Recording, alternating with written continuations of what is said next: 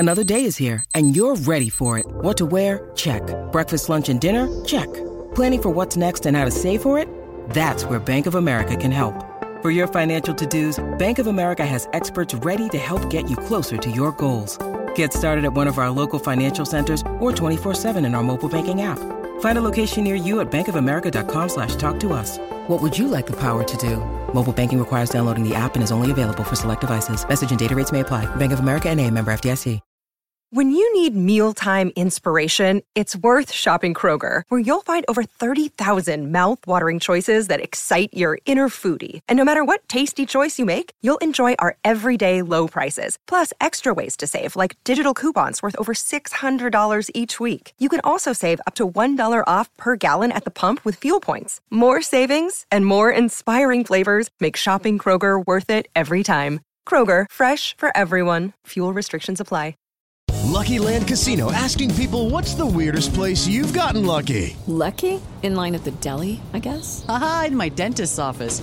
More than once, actually. Do I have to say? Yes, you do. In the car before my kids' PTA meeting. Really? Yes. Excuse me, what's the weirdest place you've gotten lucky? I never win and tell. Well, there you have it. You can get lucky anywhere, playing at LuckyLandSlots.com. Play for free right now. Are you feeling lucky? No purchase necessary. Void where prohibited by law. 18+. Terms and conditions apply. See website for details.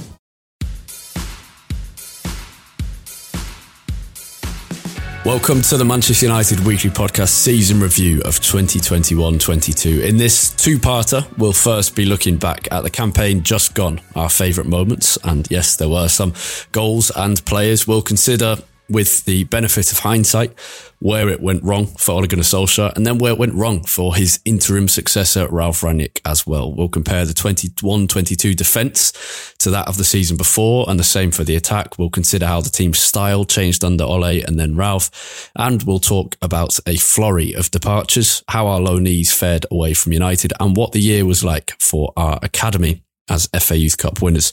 In part two, released a day or two after this one, we'll be looking ahead to the era of Erik ten Hag. We'll consider what needs to be done with regards to recruitment, character, squad harmony, club structure, ownership, captaincy, goalkeeper, midfield, defence, attack, and transfers again. And we'll answer some questions from the patrons who have supported the show all throughout the season, for which we are very grateful. I'm Harry Robinson with Jack Tate alongside me as always, and we'll get stuck in quickly, starting off on a positive before we let the gloom take over.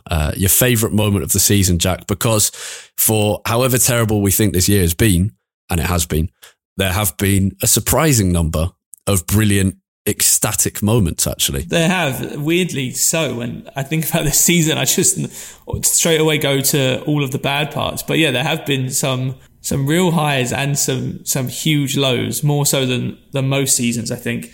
I mean, there are a few obvious ones. Obviously, the start of the season, the first two home games, Leeds and then Newcastle, really stand out. Leeds, I mean, I'll let you talk more about Leeds because I think you were there, and it just it sounds like an amazing day. But yeah, Newcastle, especially with Ronaldo's sort of homecoming, scoring 2 goals, it felt like, we're here. I think at that point we'd won 3 and drawn 1 of our first 4 games as well. So, everything seemed to be moving in the right direction. One that I'd actually forgotten about and came to mind as I was trying to think of ones for this was also West Ham away early on in the season. Lingard coming on, scoring against his former team, and then De Gea's second penalty save. Wasn't that his first penalty save in 10 years or something? It's for 5 or 6 years. Maybe not in years, but it was first in, I think I remember it being first in 40 penalty saves, in 40 penalty attempts. And the fact it was against Mr. West Ham Football Club, Mark Noble, who came onto the pitch, took the captain's armband and the penalty in his kind of retirement parade of a season. And then that was peak Premier League. It was brilliantly in the most bitter way imaginable. And I don't know why I'm bitter towards Mark Noble. I don't dislike him that much. But it was just fantastic irony, especially against the goalkeeper who had just months before not only missed a penalty in the Europa League final, but failed to save 11 of them in a row. So yeah, that was funny. And yeah, that's the thing. You look back at our fixtures and actually there were some amazing ones, even West Ham at home as well in January. Ole had gone by that point, but the last minute winner from Marcus Rashford. And that was, I think, the key to a lot of these, and not West Ham away, but the key to a lot of them has been the kind of post COVID atmospheres at Old Trafford, which have been 100%. honestly really amazing at times. And West Ham was one of them, just absolutely bouncing coming out of the ground then. But there's been others. Arsenal, the 3-2 win at home, and just before Ranić came in. Atalanta, the 3-2 win, the Ronaldo-led win in the Champions League on the Ole, and that was at a time where you thought this isn't going right for Solskjaer. Maybe this is the one that turns it around. There was just an amazing connection between team, manager, and fans at that point. Villarreal at home in the Champions League as well. I think that's a really underrated one. Yeah. It's a crazy amount of great moments, and of course, Leeds on the first day was something really special, and really memorable. And obviously, even taking away the idea of the fact how much hope we had, and we thought, oh wow, maybe this team's better than we thought, and Varane coming out, even taking away all of that, just being back in a ground with 75,000 people and kind of seeing people you hadn't seen for 18, 24 months was just fantastic by itself. But also Leeds away, and Atleti away was not an amazing result, but it was a great goal. And so there's been all sorts of amazing moments.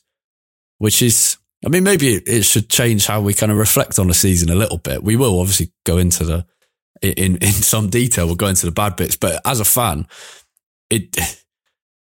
we will remember those good moments probably more than we remember the bad ones. We'll remember losing to City and Liverpool, obviously, but we'll probably remember the good moments more than like we remember drawing to Everton or drawing to Villa or that kind of thing. I think this also is just reinforcing the idea that we were a pretty average team for a lot of the season, because pretty much all of these moments are us having to score last minute winners against teams that we should be beating every day of the week as well. You know, these aren't like last minute winners against Man City or Arsenal, or well, one of them was Arsenal, not a last minute, but a win against Arsenal. But it's not like these are huge teams we're beating. It's like last minute goals to beat West Ham or like dominate Newcastle or Leeds, or it's just I think we had this season of like very, very high highs and then very low lows, because we were quite an average team. So many of our games were decided by like the odd moment, the odd goal here or there. We didn't really have many comfortable like 2 or 3-0 victories. Yeah. And I will. I reflect on this season. I think, and I imagine most people will agree with this, as the worst I've seen in my lifetime. For all sorts of reasons, whether it's results on the pitch or the attitude on the pitch, but also events off the pitch, none more prominent and notable and significant than Mason Greenwood's arrest in January, which I think is underrated in the way it clouded over the rest of the season, and in a way that it clouded over, obviously, Mason Greenwood himself, who was at the time playing very well and was kind of United's star boy, but also it took the shine off the whole squad in a way, because it kind of took away that kind of bubble around the players of, I don't know how to phrase it perfectly, but I think it overshadowed the rest of the season, even at times when we didn't notice it. So it has been the worst season in my lifetime for a whole plethora of reasons. On the pitch only, this isn't a particularly important question for now, but on the pitch purely, do you think this was worse than the Moyes season? On the pitch purely, no, because well, we did have some great moments in the Moyes season as well. Although one of them was leading Bayern Munich for 22 seconds rather than any more than that. But there were, I don't know. It's hard to remember without. Maybe the worst moment of that season is Welbeck trying to chip Neuer. Yeah. At Old Trafford. I think there was such a, I don't know. It's very hard to tell. And this is going maybe too in depth on it. But the way that I think we analysed football in the Moyes season was very different to the way that football is analysed and picked over, and every mistake is torn apart now. That's true. So I think it's really difficult, and we obviously could compare them if we went back and watched games, but also the Premier League is just at a completely different tactical level to what it was in the 2013-14 season. So this season's been really bad, but on the pitch, the football probably has been better. I can't in my head compare them like off the top of my head. So I don't know. But you're right. I think a lot of what's wrong this season, not in terms of Mason Greenwood or anything like that, but a lot of what's been wrong this season has been off the pitch, and the realisation of just how bad things are. Right. Which we didn't know in 2013. Yeah, exactly. I think that's part of what makes this season just so bad, because it's like, at this point, you're almost sort of at the end of your tether with Man United. It's almost like if you've got a badly behaved child, and you've tried every single parenting idea in the book to try and help them get them on the straight and narrow, and you're just kind of like, what am I supposed to do with you now? And that's kind of feel like where we're sort of at with Man United. We've tried everything. Where I guess there was sort of blissful ignorance at the time during the Moyes season that it's just a season, we'll get a better manager, and then everything will go back to how it was. Exactly, I think on the pitch purely, I would probably say this has been slightly better than the Moyes season, just because I think the overall, sort of in the aggregate, I think it's been about as bad as each other. But as we've been saying here, I think we've had better good moments this season. And I think that probably just sways it in favour of this year, purely on the pitch. Well, we finished one place higher this year, but we got to a Champions League quarter-final under Moyes. And I mean, for an example, the comeback against Olympiacos in the second leg, 3-0, Van Persie scoring at Old Trafford. That was amazing, yeah. That was a great moment. And I'm sure there are others. There are some that I'm thinking of, but I'm sure there are more that we're forgetting. So, yeah, it's an interesting one, but also a horrendous activity to have to participate in if you wanted to spend hours looking at comparing Moyes to the Ole Rangnick season. If anyone wants to come on and do a special over the summer, you can be a guest and talk about which one of these seasons was worse than the other, then let us know. Yeah, you can not only be a guest, you can host the whole thing, because I don't want to be involved in that. On the subject of horrible things to do, worst moment of the season for me was, Liverpool home and away were both terrible, but I think the City game at home, particularly because of the emotions around it, when City were just playing around in the corner and no one was able to win the ball back, and the only way we could stop them doing it was just by kicking them, and even that we didn't do very well. And it was the fact that we'd seen Liverpool do the same thing just a couple of weeks before, and also the fact that at that point it was just blatantly obvious that things couldn't continue under the manager that at least I loved and a club legend. And it was the realization that, this is over. But not only the realization that this is over, but in front of your rivals who were just toying with you in a training session. So for me, City at home, the worst. But having been at Anfield as well for the 4-0, that was also pretty bad. But given Liverpool didn't end up winning the league, less bad than it could have been. Yeah, all four of those games against City and Liverpool, home and away, were... they were astronomically bad. I think the worst sort of specific moment for me out of those four games only would be actually the first goal that we conceded at Anfield, because it was after it was literally like 5 minutes or something, 3 or 4, and it was a shambolic goal, one ball over the top, and we had Phil Jones against like 3 Liverpool attackers all bearing down on goal, and it was like. Not that you could excuse what happened the first time around at home. You couldn't at all. But it was sort of like you went into the second one, and at least personally, I think a lot of fans were thinking, right, there's no way we can be as bad as we were the first time. The first time we were in, it was sort of the beginning of that horrible run. It sort of felt like everything was coming to an end. We weren't playing great under Rangnick in the lead up to the Anfield game, but at least it felt like we maybe had a manager who tactically could maybe do a little bit more to help us in the game, and instead he got it tactically completely wrong instead. Maybe even worse than we did the first time. Other than those 4 games, there was 3 that I could think of. So one was Atleti at home, just going out in that Champions. Not only because we lost, but because of that. I can remember watching that second half, and I feel like I could have sat there at half time and written out almost exactly how that second half was going to play out. It was just so predictable in how badly it was going to go. And also because the whole rest of, like, all of our hopes for the season was dependent on that second half, and it didn't go right, and so you left the ground. And we'd actually played really well to start the game as well. And hadn't really got our reward for it, and it just that second half was so predictable.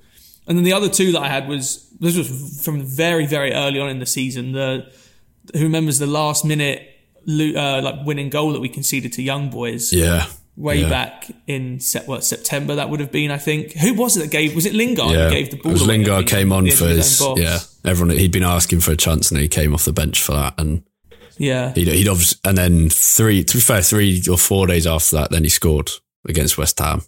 Yeah. So he made a bit up. of a redemption arc for him. Yeah, definitely. And then the other one, this it wasn't so bad in terms of the result. It was just a real sucker punch, and I sort of took quite hard personally. Was the 2-2 draw against Villa? Yeah. In, was it January or February, something like that? January. Yeah. We were actually playing quite well under Rangnick at that point, and we played really well against Villa. Scored 2 good goals, and then Coutinho of all people came on, scored twice in a couple of minutes, and that felt like such a gut punch at the time, because that Villa game should have been a real sort of stepping stone for us. I felt like, we had started to play better. It felt like a corner was sort of being turned, and that it killed all of our momentum. So that for me was I remember feeling really, really down when that second goal went in. Yeah, we might reference that when we go on to where did it go wrong for Ralph.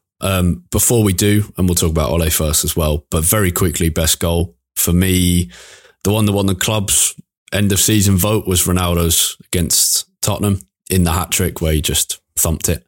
His other against Spurs away from home, the over-the-shoulder volley, that was also lovely. The others I can instantly think of, Telles against Villarreal was nominated for Champions League goal of the season. Obviously didn't win it, but was put up there.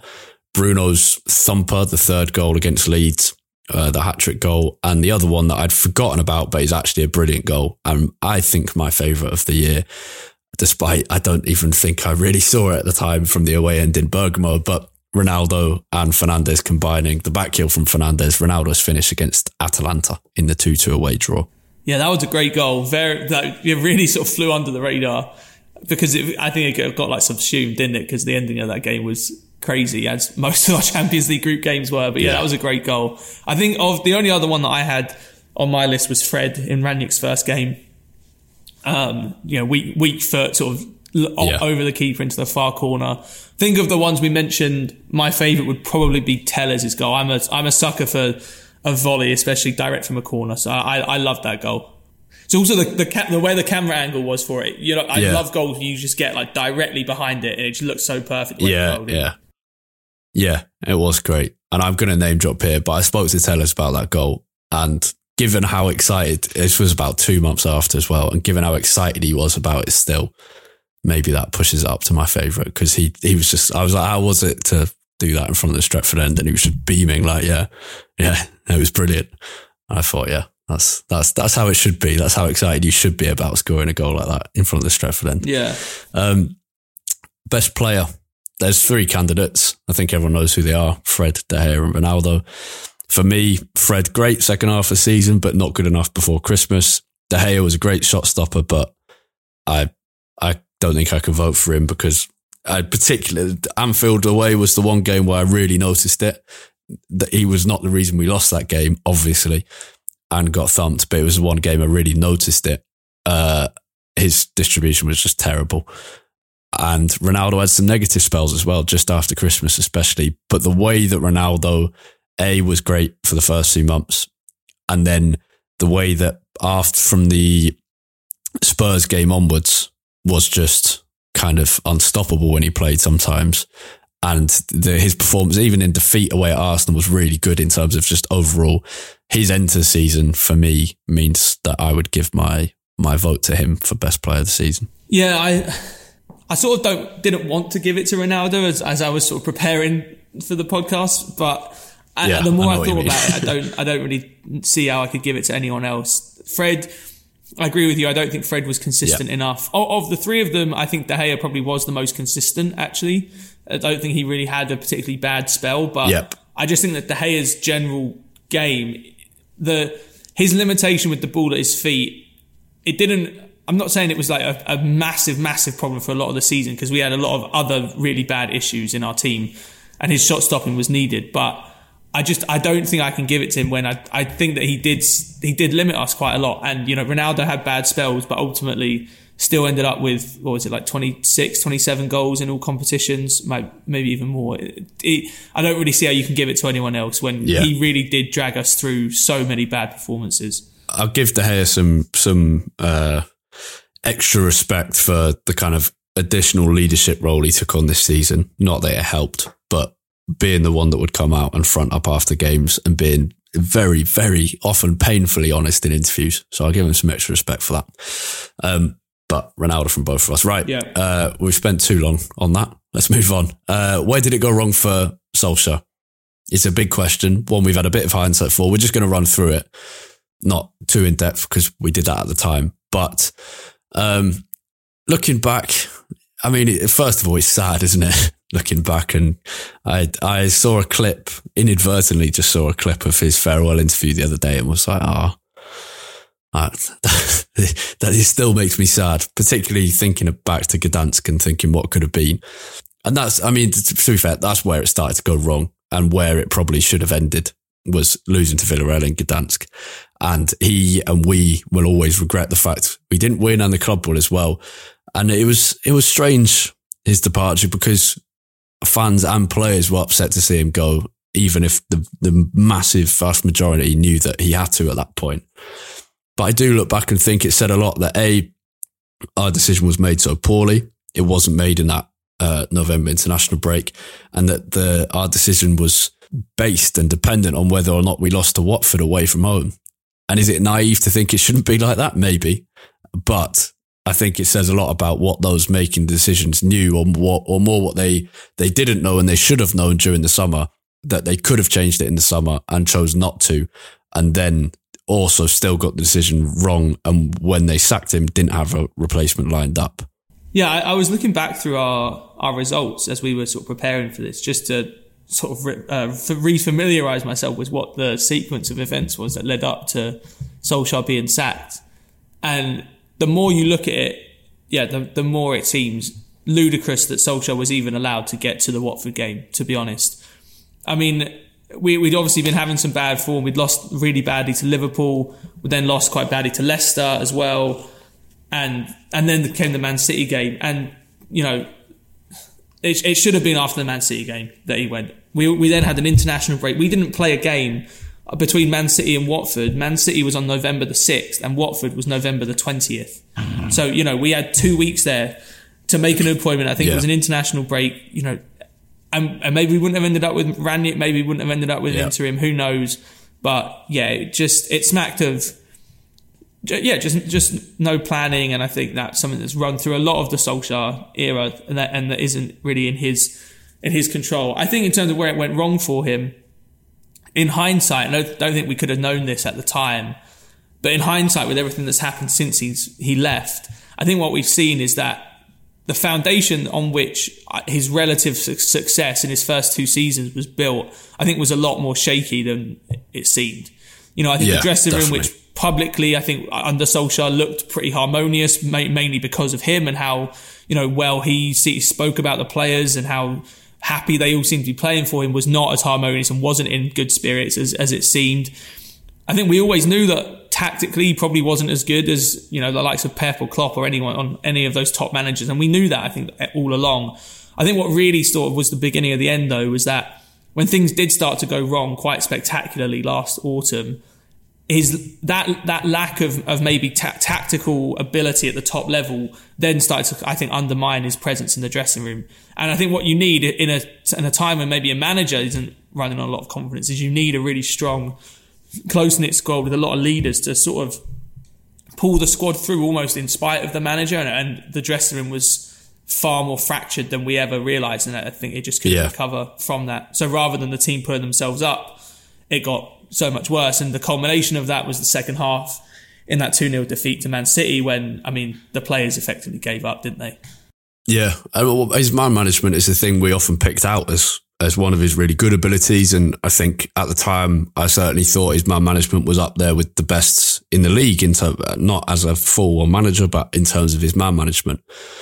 And the reason for that was the improvement in Luke Shaw, the improvement in Rashford, the management of and how Mason Greenwood was brought through, and lots of things like that. And yet, actually looking back, we realized in that autumn we realised anyway, but especially now we realised that it wasn't there, and he made some bad decisions that created distrust from players and in the squad by, for example, keeping Chris Smalling for the summer and then suddenly on the deadline day saying, no, you need to find a new club, and Smalling went to Roma, by keeping Lingard, saying he was going to get the game time and then not giving it to him, Ahmad's lack of playing time, giving a new contract to Bailly and saying he'd play when he didn't.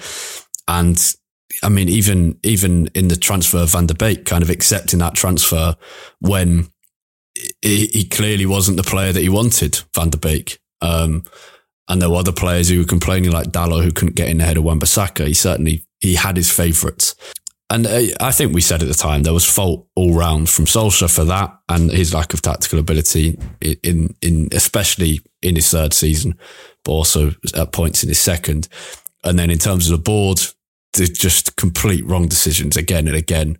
I think we recorded an episode after the Europa League final where we said we were really torn over what the right decision was to do, and it was a hard one. But if you were working in the club, you should know all of those kind of underlying factors and what's going wrong. That's kind of your job to know if you're the decision maker. And they should have made the decision to move on from Solskjaer after Gdansk, after he'd kind of improved the club. And yeah, I just think Woodward was obsessed with trying to create another Alex Ferguson. And I think that tells you everything you need to know about his lack of knowledge in how to do that, but also kind of his self-importance and egotism in wanting to be the man who created the next Ferguson. And so we had no plan. And in the end, we hung Ole out to dry. As you say, he should have gone well before the Watford game. And then, and then there's the players, isn't there? Not taking things on board, not dissenting against Solskjaer, but also not listening enough, not respecting him and his coaching staff and their own poor form and the divides in the squad, the lack of leadership, divides on age, language and culture, not attending team meals and having massive divisions in the squad that a squad with good leadership would iron out over summers and over months and over a season. And they didn't do that. And we saw that very, very clearly under Rangnick at the end. Yeah, exactly. I think this you learn the most about a dressing room when things are going badly, right? As you do with most groups of people. Yeah. And when things started to go wrong on Solskjaer, the response wasn't what we wanted it to be, and it wasn't the response we wanted it to be pretty much the entire time that Rangnick was there as well. So I don't know if it was maybe the higher expectations that we had coming into this season that maybe made the dressing room feel a little bit more entitled, maybe made some of the egos more of a problem than they had been in the preceding years. But whatever it was, I think we definitely saw that this was, I don't necessarily want to throw around the word toxic, but I think it probably was quite a toxic atmosphere and quite a toxic dressing room to be part of. Everything that we've heard, especially recently, about how things transpired in the dressing room at Old Trafford definitely they're definitely not what you want to be hearing. But like you said, that should be something that the club are aware of. And in hindsight as well, now that Rangnick has confirmed that he won't be taking up his consultancy role. He hasn't confirmed, the club have confirmed that he won't be taking up his consultancy role. It also now feels like pretty much the entire time he was here, calling everyone out publicly, probably didn't help that atmosphere because it's sort of worth doing that if he was then going to be part of rebuilding it so he can see how players respond to that kind of pressure of being put out there publicly. But as it was, we just spent 6 months tearing down every player in our dressing room for the guy that was doing it to have no part in rebuilding that squad. Yeah, well, let's talk about that.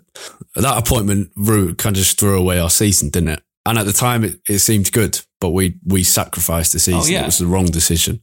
Yeah. And I think there is a scenario where Rangnick could have had some limited success as interim manager at United, but it required a couple of things, I think. First of all, a bit of continuation in the coaching staff rather than Carrick and McKenna both leaving, or getting Rangnick the coaches that he wanted in, because Chris Armas and Sacha Lenz were not his first choice coaches, and giving him more support in that, because it sounds like he was scrambling around to find the coaches he wanted rather than getting any kind of sustained support in that. And then also giving him some more backing inside, saying to the players, being visible in terms of that leadership above Rangnick, in terms of Murta and Fletcher and Richard Arnold and even Joel Glazer, if you want, publicly, but more importantly, privately backing Rangnick and going into the dressing room. Someone should be there, whether it's Fletcher, but Fletcher's role made harder by the fact that he was also coaching and also on the bench.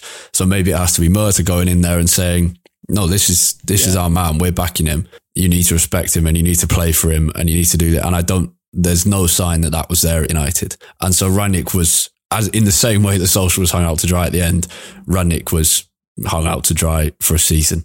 That being said, some of his decisions were also rubbish, and his level of management just was not there.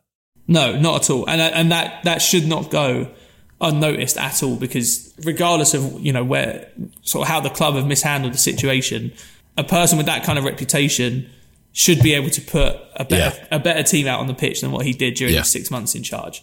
And that is completely fair to say. I think the whole scenario with Rangnick it makes no sense, and it's not the first time we've had to say that about decisions made by United. I think the problem was, right, that when you bring someone in as an interim manager, normally you bring them in to be kind of a safe pair of hands, someone who's not going to rock the boat, will just steady things up, get some stability back to the club, maybe go on a run in one of the cup competitions, but mainly just to shore things up, get things back to some stable level, so that when a new manager comes in the next season, they've got a much better base to build from. And so you've seen at Chelsea, for example, Guus Hiddink doing that a couple of times before. Someone who's very experienced, reliable, isn't going to do too much to like I said, not going to rock the boat. The problem, though, is when you bring someone in as an interim manager with this consultancy role on the end, it's like, well, Rangnick now has some power over the direction of the club. Again, I know that consultancy role was never fully sort of formalising what it was going to be, but I think it was a pretty good bet that Rangnick was going to have some say in where our future direction would be. So, of course, he's then going to start saying things and trying to sort of make pointed comments that point a little bit towards what the future might look like, because he thinks he's going to be part of that. So in sort of the power dynamics between Rangnick and the players, Rangnick is sort of above them there, because his role is much more secure than any of the players in United's future. But then now that we've taken that consultancy role away, we've just had an interim manager for 6 months who actually, as it turned out, was far below the players in terms of the pecking order of their importance to United going forward. But we've let that less important person come out publicly and basically say that 60% of our squad need basically bidding off, and that we need to make 10 new signings to get anywhere. And yet he's nowhere to be seen. So he's just thrown away a season, had half our dressing room called out in the press by someone who now has absolutely no role in the club. And I don't actually blame Rangnick for that necessarily. I blame Rangnick for how badly we performed on the pitch, because no matter what, that was unacceptable. But the club framed his role completely differently to how it has ended up turning out. And I think it all goes back to when he was hired, that consultancy role was never properly framed. It was never properly defined what he was actually going to be doing. Was he going to be a sporting director? Was he basically just going to be asked here and there on a couple of transfers? Yeah, and fans and Rangnick and the media were hoodwinked by the club in that consultancy role. Because at the time it seemed like the concept of having an interim manager and then going into consultancy, as I think I said at the time repeatedly, seemed like a really good one. But it makes a lot of sense. In the way that it was done, it was terrible. And it's hard not to think that the treatment of Rangnick and the way that this was all done is typical of how United approach change. Because when we're backed into a corner, the Glazers offer kind of a gesture of openness. And this is the same with the European Super League. They offer a gesture of openness and reform or change, but it's only ever lip service, and it's only ever forced. And if they can then get out of doing it in the future, then they will.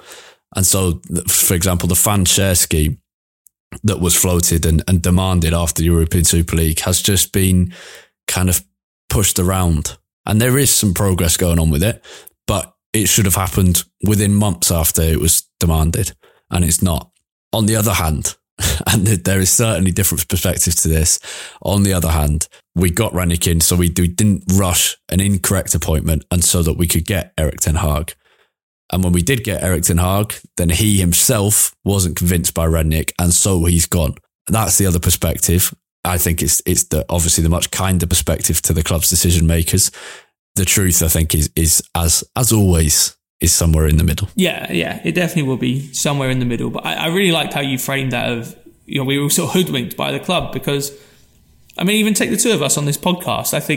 I was very, not hesitant to criticise Rangnick, but maybe hesitant to call his time at United a failure, because I always maintained and always said for 5 months that I will judge Rangnick based on what he does in his consultancy role and how he rebuilds this squad, because that was always going to be the more important part of his time at United. And so effectively, I think actually Rangnick escaped a lot of criticism for how we've played on the pitch, because we all thought, well, you know what, to some degree, not that this season doesn't matter, but I'll judge Rangnick in 2 years when I see what he's done with this squad and helping us rebuild with a new manager.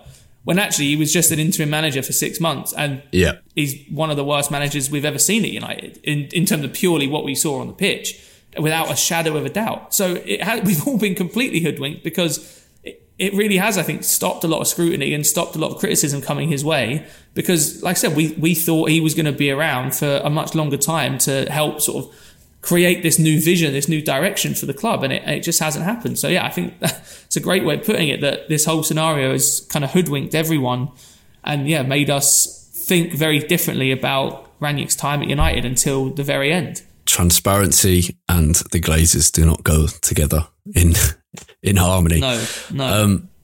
Let's talk about the defence, because when Rangnick came in, his first few press conferences, and it's worth remembering his first few weeks were very weird, because he was appointed, from memory, and this is off the top of my head, he was appointed on December the 1st, just before we played Arsenal, but Carrick was taking charge of the Arsenal game. We beat Arsenal 3-2. Rangnick's first game was December the 5th, I think, against Crystal Palace. Then we played Young Boys on the 8th, and then we played Norwich on the 11th, and then we were meant to play Brighton on the 18th, but there was a COVID outbreak at United, so that game was postponed. So it was a weird start to life, as it shouldn't have been, as we said earlier, because United could have appointed someone in that November international break instead. But Rangnick came in, and in his first press conferences, he spoke very well. He impressed everyone, I think it's fair to say. And his first target was to kind of put the plug in the league, because United's defence was terrible. We conceded 4 to Watford. We conceded 5 to Liverpool. We'd conceded 2 to City, but if they'd actually tried in the game, they could have scored 9. Leicester. Yep.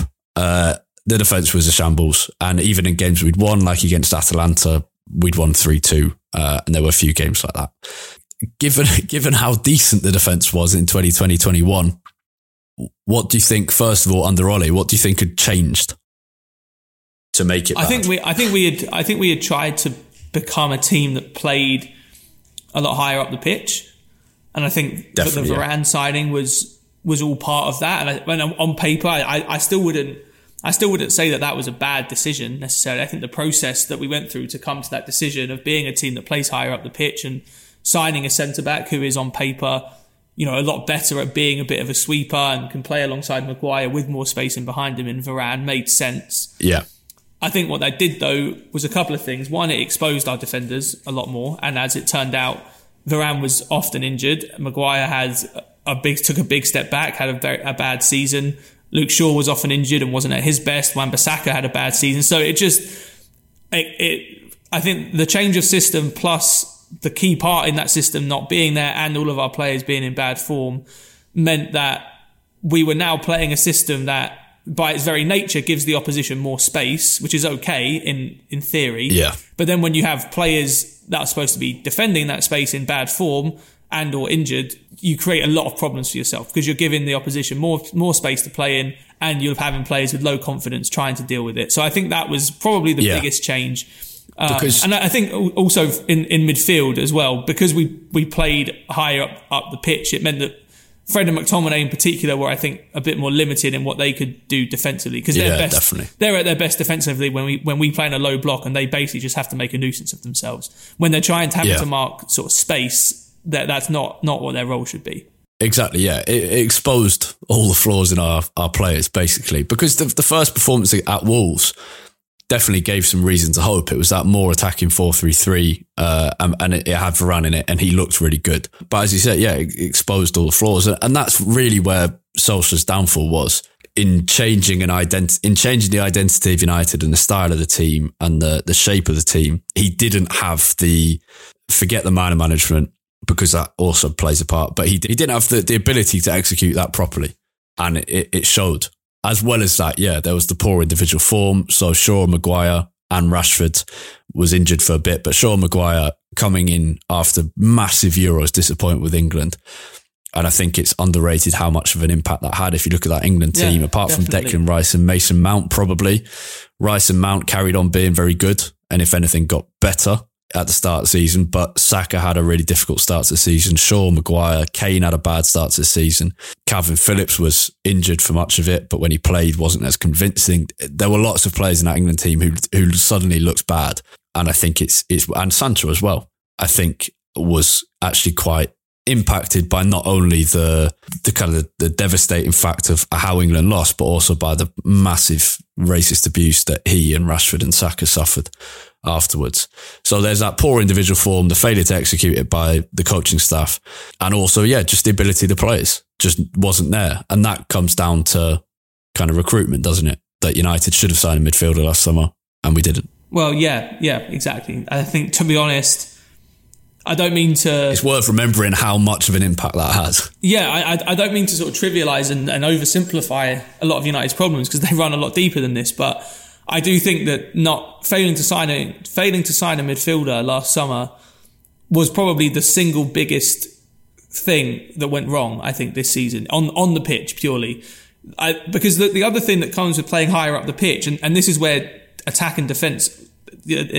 they go hand in hand so much. The other problem with playing higher up the pitch is that if you're losing the ball as often as United's midfield generally loses the ball, with the likes of Fred and McTominay in there, you're giving your opposition the same number of chances to attack you, but giving them twice the amount of space into which they can attack. Yeah. When you play higher up the pitch, you also necessarily need to be giving them less chances to counter-attack on you. And that means being better at keeping the ball. It means being better at building attacks that aren't counter-attacks, that are more sustained, where you keep the ball for 20, 30 passes and create space. That wasn't something that United were good at in 2020-21, and it's not something that we were good at in 21-22. You mentioned that Wolves game, Harry. So go on. I was just going to say one of the biggest complaints I think we had consistently in episodes early in the season, before Ralph came in under Ole, was just a complete lack of tempo in how we pass the ball around.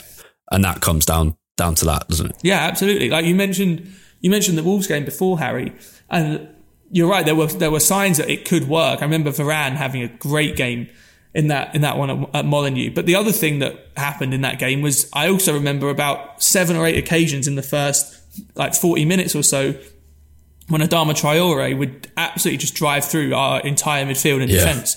And we were very lucky not to concede to him that day, but that, I think, was an early indication for me that because we weren't good enough at keeping the ball and creating space and creating good attacking opportunities when a team was sitting quite deep against us, it meant that as a result of playing this higher line, we were just giving the team the same number of chances to counter-attack us, as Adama Traore is, one of the best in the world at doing, but giving them so much space that they could run into. So they do go hand in hand, and I think that was also part of it. If you're asking a centre-back like Harry Maguire, even Harry Maguire in good form, he is not the style of centre-back that is great at defending 50 yards of grass behind him. And we were basically just putting him in that position too many times. And that's not to say that Maguire is vindicated for this season. He's not. But even Shaw isn't either. No, exactly. It all goes together, and I just think the idea of playing higher up the pitch was good in theory, but I think it accentuated a lot of the faults that our players already had, and I think maybe that's where Solskjaer's sort of tactical side of things needed to be better. Yeah, I guess the truth is it was good in theory, and it was a thing that we had to do at some point, and that was the right time, if not too late. But what we didn't have is the right recruitment and coaching to facilitate it properly. And that is a failure of Solskjaer and his coaching staff, but also massively of the board. Just to wrap up on defence, in the 2020-21 season, United conceded 26 goals from open play and 14 from set pieces. 14 from set pieces is outrageously high. This season, we conceded 49 from open play and just 5 from set pieces. So we did fix the set piece problem. 5 is one of the best records in the Premier League. And so I suppose that comes down to Eric Ramsey, who people have criticised because we still don't score from set pieces, which is a fair criticism. But we have stopped conceding from set pieces. On the other hand, from open, maybe it's because teams don't need to score from set pieces because we're so bad from open play. So we'll see about that next year. But yeah, it was a completely different defensive style from one season to the next. And actually, a very different attacking style too. And what was incredible about this last season is we had so many different attacking problems. It was an incredible variety of shitness across the entire year. So if we think back to the start of the season, there was some freedom, typical of an Ole Gunnar Solskjaer team, some freedom, but we couldn't control games. We had no tempo, no sustained pressure, and no obvious consistent patterns of play in our attack. There was very little identity to our attack. You didn't know how they were going to do. It was down to individual quality. And that showed in results. When we were winning games, apart from Leeds, because that's an anomaly, when we were winning games, it was by a goal. And often we just weren't scoring, despite having a lot of possession. When Rangnick came in, we eventually found a consistent style, and we found some identity, and we found an ability to sustain pressure really well and to create a lot of small chances, but we couldn't finish at all. And that's where things went wrong for Ralf Rangnick, because once those results didn't come, then the players stopped having any faith in his methods. And then we get to the end of the season, and there was a bit more of a balance between defence and attack that Rangnick was looking for, but the finishing still wasn't good enough, and the confidence was low, and our defence collapsed. And so whatever we did in attack didn't really matter, because we didn't have the ball. And when we did have the ball, the confidence was so low and everything had fallen apart, and there's not really any point looking at it because the players had stopped bothering.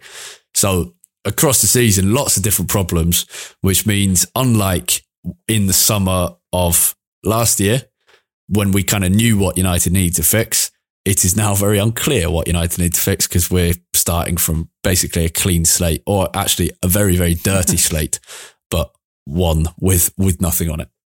Yeah, it was kind of puzzling, I guess, at the start of the season that we seemed to be okay at creating chances, but yeah, there wasn't really much of a pattern to it. Like even going back to the Leeds game, all of those goals seemed to come from very different moments, very different ways of creating chances. Then went and drew against Southampton or against Wolves. We didn't create a whole lot in that game. If I remember rightly, I think it was a Greenwood deflected shot that we scored from in that game. So it was just right from the beginning of the season, it didn't feel like we were particularly, what's the word? I guess succinct, or maybe is a good word. I don't know what the word is. I'm trying to say we looked disjointed, basically. But what's the opposite of disjointed? Just joined up, I guess, maybe. Anyway, we looked quite disjointed in attack, and I think that carried on for much of the season. Obviously dragged by Ronaldo. I know there was that whole story, or not story, but the whole sort of debate among the fan base of whether Ronaldo was kind of disrupting the way that we played. To be honest, I'm still unsure on that. I think it's difficult to say that Ronaldo made us worse at this point. As we said earlier, we gave him player of the season. He scored so many vital goals for us. Did he change the way that we played? Yeah, I think he probably did. And he may have made us... If you forget the debate about whether he made us worse, and you just have the question of did he change how United played? Yes, definitely. Yeah, and he may have made our style worse. He may have made us more disjointed, but that doesn't necessarily mean he was a net negative for the team, if that makes sense. I think it's still possible that he was a positive to this team, which I think he undoubtedly was this season, but made us more disjointed because he was less involved in the way that we wanted to build our attacks. But yeah, I think the point about everyone wanting to play on the left was also a real challenge that I don't think we ever really got hold of throughout the whole season. It's something that we've been trying to figure out for 5 or 6 years now, though we still don't have anyone to play on the right. Sancho was supposed to be brought in for that purpose and has spent the whole season playing on the left. So it's just, again, it's a failure of recruitment. It's a failure of planning. It's a failure to put all of... sorry to butt in. I found it funny how... so Elanga, obviously, very good season overall. I think I know what playing on the right. Yeah, I found it funny how Elanga, our right winger, who's done very well, and then this summer... he was playing for Sweden, scored his first goal for Sweden, which is great for him. And he's a brilliant character, and he's an exciting player, but was like, I think I actually prefer playing on the left wing. So United have yet another winger. Elanga took him out on loan next season prefers playing on the left. After those comments. Well, so Elanga, Rashford, Sancho, Martial, if we're including him. Yeah. Greenwood at the time. Yeah. But obviously not now, all wanting to be on the left. Yeah, just a curious thing. Again, it's a failure of all parts of the club. It's a failure of recruitment, but even if you don't get that recruitment right, as manager, especially Ollie, you still got to be better and be able to get more out of whoever you put on the right, or somehow tailor it to make it work. It's a failure of all levels. But then so Solskjaer at times tried putting Pogba on the right, and that was so start of the season Pogba played on the left and looked great, and that was when Rashford was out injured and Sancho wasn't in the team yet. And he was so good there for the first few games. I think it was 7 assists in his first 4 games. And come the end of the season, I think he finished like 5th or 6th in the assist charts because he'd had such a good start to the season, even if from October it was terrible. Or not terrible, but mainly rubbish. But not just, so it's not just Rashford and the wingers and Sancho, but also all the team's best creators, even Ronaldo and Bruno and Pogba and Shaw and Telles. And Telles is actually statistically one of our, when he plays, is one of the players who creates more chances than anyone else. All of them are left-sided players. And so that's why Pogba was often tried on the right to try and balance things out. So it's not just the fact that the wingers don't play on the right or aren't as good on the right. It's also the fact, and yes, so it comes down to Wan-Bissaka and Dalot, yes, but also in midfield, even the midfielders and the attacking midfielders and our strikers all naturally float across the left-hand side and prefer to work in those areas. And that's just terrible team building. Yeah, it is.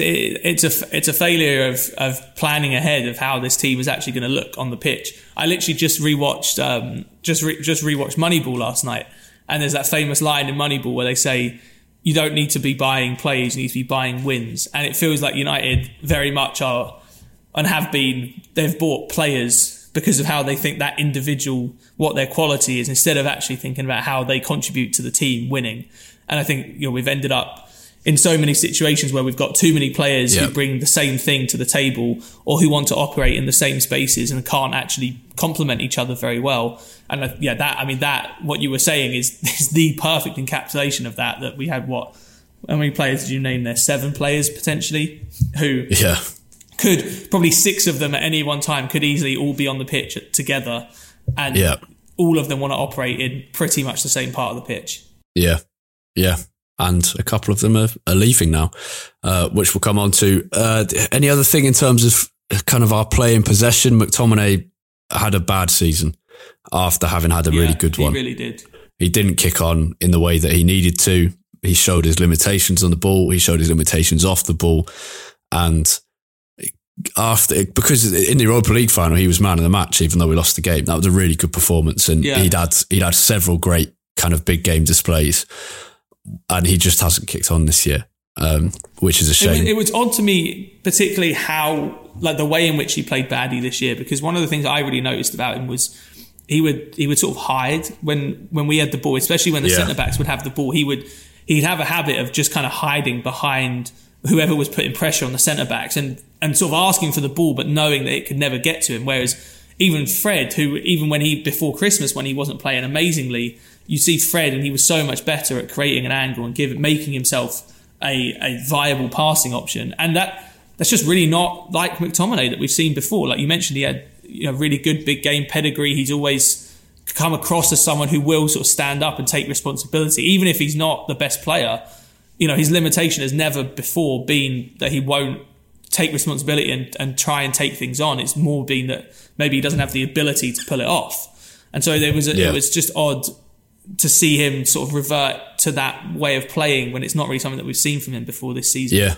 And he still has the right character. One of the things that will really stick with me from this year in terms of bad moments will be at Arsenal away after just such a disappointing defeat and another really bad one. And McTominay coming over and he just looked utterly dejected and just kind of putting his head in his hands and properly, genuinely apologising for what we'd been watching, and that will stick with me. And I still really like him, but I think this season has shown, and maybe it's possible that he can kick on enough next year, but he's not young, and I think this year has probably shown that he's at best a bench option for United going forward. The only other thing we should probably mention is David De Gea, who had a great shot-stopping season, but in terms of contributing to United in other regards, there was an interesting Athletic article which said De Gea had the lowest share of his team's passing attempts, which doesn't necessarily have to be a bad thing, but I think we can agree in this case probably is. because he just limited the way that we built up chances so much and consistently all throughout the year. Yeah, there was a great thing that I quote tweeted by John Harrison, who was writing for goalkeeper.com, where he had basically quantified the goals saved or conceded above expectation for all of the big six goalkeepers, but through what they were doing in different phases of the game. So there was like shot stopping, there was distribution with your feet, shot handling, 1v1 positions, sweeping up from through balls, and then passing under pressure.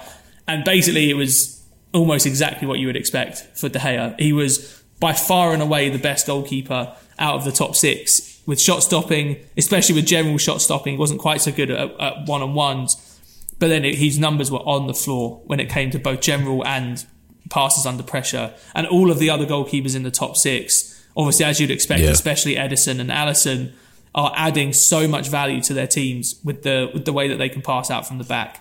And I think there's a pretty good chance that De Gea is captain of Manchester United next season.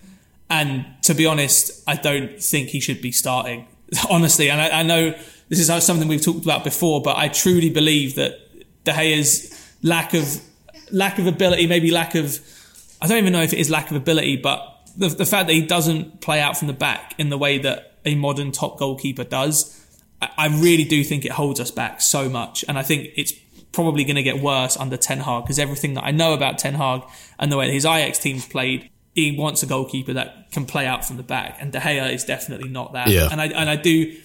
It's an odd one because I don't think De Gea is like if you ask me the 5 biggest problems on the pitch at Man United, I wouldn't put De Gea as one of those problems. Well, there was an interesting line from Carl Anker, I think, in an Athletic piece that said United have for far too long ignored the nice problems until they become bad problems. Yeah, and De Gea is one of those. At the moment, he's a nice problem, but in 7 months' time, will he still be a nice problem to have, or will it be a bad one? Because his lack of ability, or as we've seen, lack of ability, maybe he'll pull something out under Ten Hag, but to play that role could hold Ten Hag back in terms of building his style at United. Yeah. So yeah, it's a great way of putting it. The nice problems and the bad problems. And De Gea is a nice problem at the moment in that he's not terrible enough to be a huge detraction from the team. Like, he probably is still giving us some value because his shot stopping is so good. But I think we would be a much better team with, say, even if it was Ederson, until you go to the other extreme of a goalkeeper who's not a great shot stopper but is amazing with his feet. I think United would be able to progress a lot with someone like that in goal. Yeah. We were going to talk about the players who are departing, but we haven't got much time left. So Pogba, Cavani off, Matic off, potentially joining Roma. Not sure where Pogba's, not clear where he's going, not clear where Cavani's going. I saw someone by the way the other day say that Matic is becoming to Mourinho what Nico Cranchar was to Harry Redknapp. And I thought that was a great way of putting it. Yeah, that's true. And then Lingard going, also not clear where he'll go, and Mata the same, also off, but not clear where he'll go. I think there's less so for Pogba and Matic. Pogba, the great thing is the feeling of what could have been. It's not true that he only had 5 good games for United. It is true that he wasn't good enough, and that the off the pitch stuff, and it's not even off the pitch with Pogba himself. I don't care if he's dancing or whatever. It was the off pitch stuff with his agent and his brother talking constantly shouldn't happen and was too much. He provided he made my jaw drop on the pitch sometimes. The talent there is just unbelievable, and like the level of skill and technical ability is just outrageous. And I will really I'll miss like standing in Stretford End this season and Pogba just picking up the ball and just pinging it with just such like skill and kind of what's the phrase? Just kind of nonchalance. He is obviously an amazingly talented player, but it was the right time to move on this. And I think for all parties, that'll be good. But he's our best chance creating player gone. So that's a big hole to fill. And then the others, the most emotional ones, probably Lingard and Mata. Lingard, things turned sour very quickly at the end, but he's a player who's been at United for 22 years since he was 6.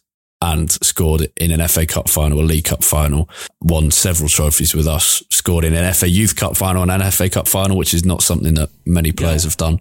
And played very well for us for a long time. So that is a sad one, especially the fact that it's ended in this way. He should have gone last summer with his head held high and with a great reception from United's fans. Yeah, and I think he takes some blame for, I guess, the way things have transpired this season, but I don't think he takes any blame for the position that he's been put in. I think, we were saying earlier, Solskjaer made some wrong decisions with players. I think probably undermined the trust that the players had in him, and this was definitely one of them. Lingard should have been gone last summer, and I think everyone could have walked away happy with what he'd contributed to United. But I think in general, the players that have been confirmed as leaving so far, they all make sense. I don't think there's anyone that would really be clamouring for any of them to stay. Obviously, I think Pogba is the one who you probably look back on with the most regret. Just it felt like there was so much that we could have done with Pogba in our team, and as I said before about United sort of buying players rather than buying wins, it felt like we just never surrounded Pogba with the right type of players that we really needed to get the best out of him. And that partly Pogba would probably take some blame for that, in that maybe he's not versatile enough. But if you put that much money into signing a player, why on earth would you not also put more effort and money into building a team around him that he can be the star of? So, I think I think we thought we were signing a different player. Yeah. The Pogba we thought we were signing was kind of a number 6. He literally wore the number 6 shirt. That's not who he was at Juventus, and that's not where he would have played best. Yeah, but I think he's been at United long enough. Like, it didn't take us 5 years to realise that he wasn't a number 6, Yeah. And I think that was probably clear after 6 months or so. And at that point, there was still loads and loads of time to go out and build a team that he would really flourish in. And I don't think we ever really committed to doing that, which I think has been our downfall. Definitely. And obviously Pogba takes some blame for that too, because I also don't think that his approach to being at United has always been the right one. Not in terms of all the off-field stuff, like you said. I don't care that he turned up with blue hair to Manchester Derby or anything like that. I do care that constantly there have been, talks of him leaving. It's felt like he maybe isn't quite as committed to United as you might want, and he hasn't performed well enough on the whole. He has had some amazing performances. The one that always sticks out to me, not really a performance but a moment, is that pass to Rashford when Spurs were playing at Wembley in Solskjaer's first sort of like honeymoon spell at United. That pass to Rashford for his goal was unbelievable. And sometimes there are going to be moments, I think, when we're going to see other midfielders try and do things that Pogba could do with ease, and you're just going to think, that's the other one I remember, Anderlecht in the Europa League. And it's worth remembering that him and Zlatan together were the two players that took us to those 2 trophies that year, really. Against Anderlecht, where I think he controlled it with pretty much every part of his body to take it over a player. Kind of knee, chest, head, shoulder, all of it. And that's when you think, what a talent. We should wrap up shortly on part 1 of this season review. Cavani goes after an amazing first season, cult hero status, and ruined in the second year for a whole variety of reasons, which we don't need to get into now. And Matic leaves with a very good reception after serving the club well for a few years, and did very well at times, less well at other times. And in the end, it ended up being quite important in his last few weeks at the club, having looked like he was kind of being forgotten about for before that. We haven't quite got around to loanees and academy yet, so we'll shift that into part 2. But we should wrap up after just over an hour of our season review. Thank you for listening. I hope to see you back for part 2, where we'll be talking about what's coming ahead under Erik ten Hag, and some good loanees and some good academy talent fit nicely into that conversation. See you then. Goodbye.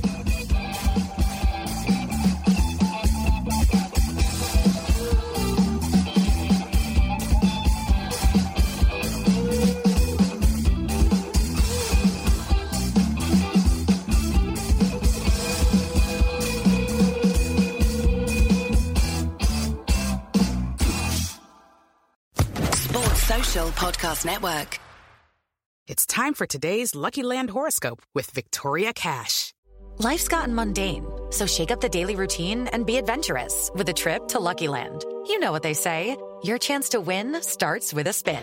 So go to LuckyLandSlots.com to play over 100 social casino-style games for free for your chance to redeem some serious prizes. Get lucky today at LuckyLandSlots.com. Available to players in the U.S., excluding Washington and Michigan. No purchase necessary. VGW Group. Void where prohibited by law. 18+. Terms and conditions apply.